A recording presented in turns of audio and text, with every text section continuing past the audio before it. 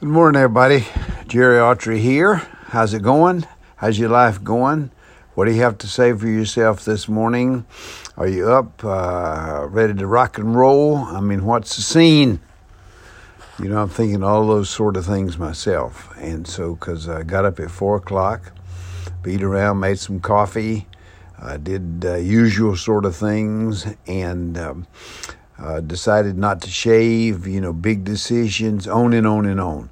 But I'm here this morning making sure that I reinforce the Myers-Briggs type indicator. I noticed that through Anchor, there's a lot of Myers-Briggs sort of stuff out there. It's things that you can get your arms around. That's you're either an extrovert or an introvert. You're either a sensing or an intuitive.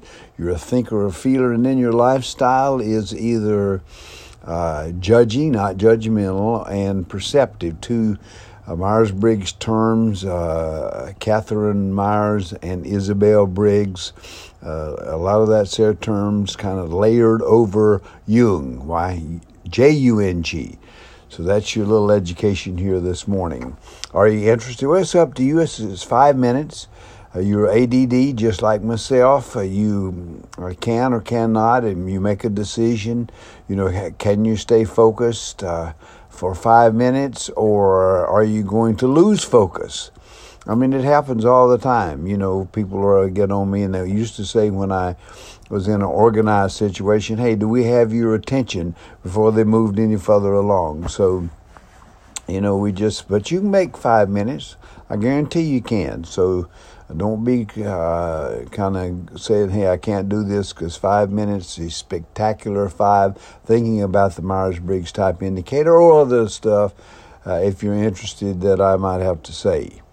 What does someone like me have to say? Well, it's kind of like this is kind of like a hobby, encouraged, started really by my really good friend who, and I won't tell you all the intimacies or details, but anyway, it's kept me fired up enough to keep on charging on. And so I'm getting where I'm enjoying it. Do I have anything to say? Not necessarily.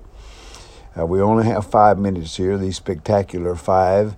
What does concern me is our country. We're in a situation now where we've got to do and make some drastic decisions to keep the country rolling along. And yet we have these ne'er-do-wells who, that's the best term I can think to put on them. I mean, people who politics is more important to them than something like the good of the country. And we're reaching a point in our country, I think, where we have to forget those people. The problem is now that those like the Democrats and Joe and others, even though from my perspective, Joe in terms of screwed up somewhat, especially in the Afghanistan in terms of leaving, in terms of down Haitians under the bridge, the horses, all that sort of stuff. And he, rightly so, has to take the blame for it. He's the president.